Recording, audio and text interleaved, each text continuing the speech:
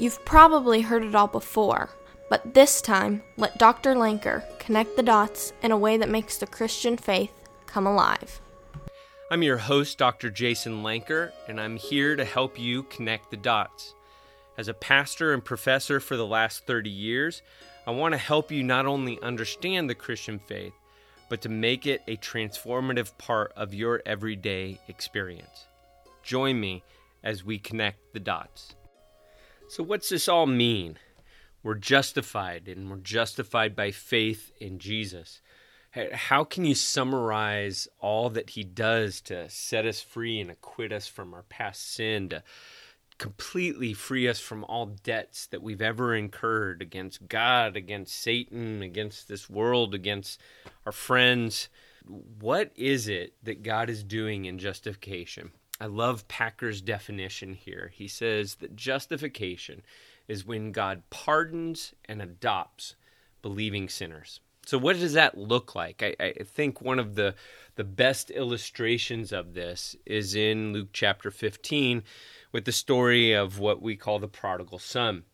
In the story, and most of us know it, the son asks for an inheritance. He basically says, "Dad, why don't you keel over now? Why don't you just let me take the lead? I got it. I don't need your help from here." Which is what we talked about is our problem. We think that we can run our lives by ourselves. And God, thank you so much for getting the ball rolling. I can take it from here. And that gets at the heart of our pride. A pride that says we can make our own way in life as long as you give me the resources, as long as you set me free, I'll show you what I can do. And the son shows his father and the rest of the world what he can do. You can make a huge mess of your life really fast when you try to take complete control of it. And it's in those moments that we wake up and we have a choice. We have a choice to repent, or we have a choice to become hardened in our rebellion against our Father. And this son chooses to repent. He chooses to take a second look. And the look that he thinks that the Father's going to give him is a look of, hey, you've messed this thing up royally. I will take you back as a slave. You will pay me back for everything that you have done. You have hurt my honor. You have hurt our family. You have misused our resources. And many of us who have been around the Christian faith, we feel like that. If we've ever chosen to walk away from God and say, I'm going to live my life from here, or if we never knew anything about it and that's just how we grew up, we lived far apart from God, we can't conceive of going to a good Father who is not going to hold it over our heads. And what the scope of Scripture says is that he has already taken care of it. It's already been resolved, and he is looking in the distance for us to just come near to him. And this is the infinite God. You're not going to grasp the fullness of all he has to offer you.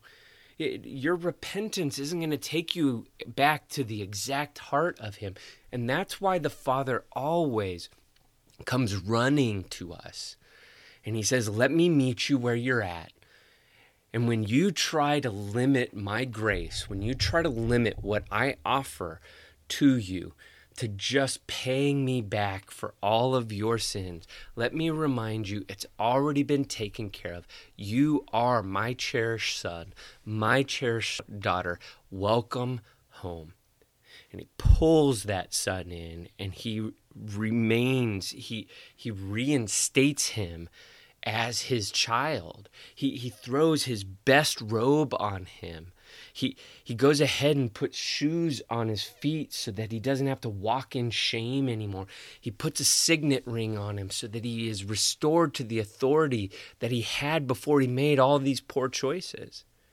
The Father says, you have been reinstated to all rights and privileges.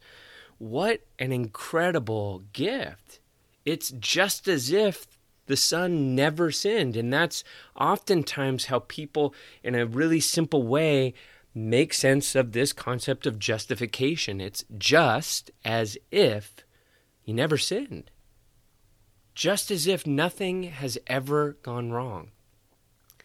But just because we're justified and brought back to the family, we also need to be clear that this is brought back into the family that Jesus is describing in this first century. He's not describing a 20th century family. My kids do hardly any work. They do hardly any work because we have so many resources and so many tools at our hands. I don't need them at my beck and call for hours every day. But in the ancient world, to be a son, to be a daughter, was to be a slave. That's why the older son says, I have slaved for you, literally in Greek. I have slaved for you all these years. I have served you. But I thought there was this difference between being a slave and being a son. Yeah, there's a huge difference. Slaves serve for their benefit in the moment. Sons serve for their benefit for an eternity. That inheritance is something that we have received from those who have gone before us, and it is something we will pass on to those who come after us. Justification is not just for you.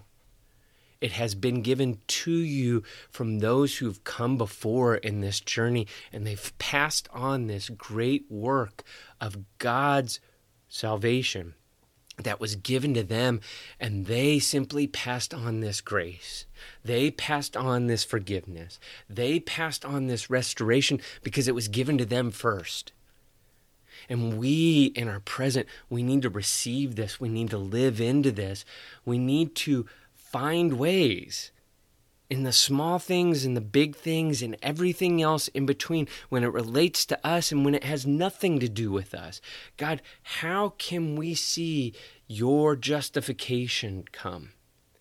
How can things be fixed so it's just as if nothing ever went wrong?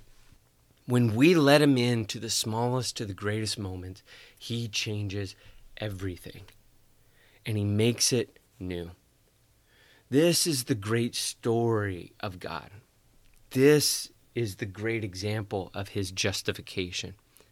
And I would also just make one last point since we're using the prodigal as an example here. You'll find nowhere inside the story that it calls the son the prodigal son.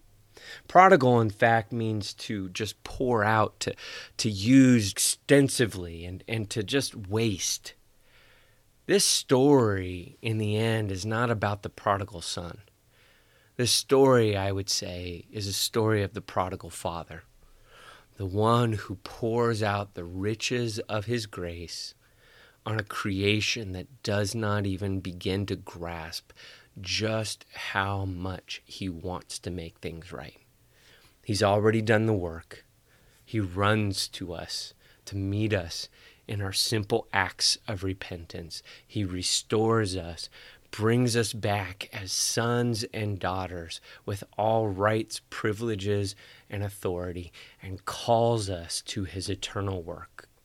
This work that was done long before we came and will be done long after we are gone. To him be glory, honor, and praise. This is good news. May we live into it this week, next week, and forevermore. Amen. If you enjoyed listening today, please subscribe to our podcast. And if you'd like more information, please visit us at drjasonlanker.com. That's drjasonlanker. May you go in the grace of God, and may you not just understand the Christian faith, but live it more fully this week.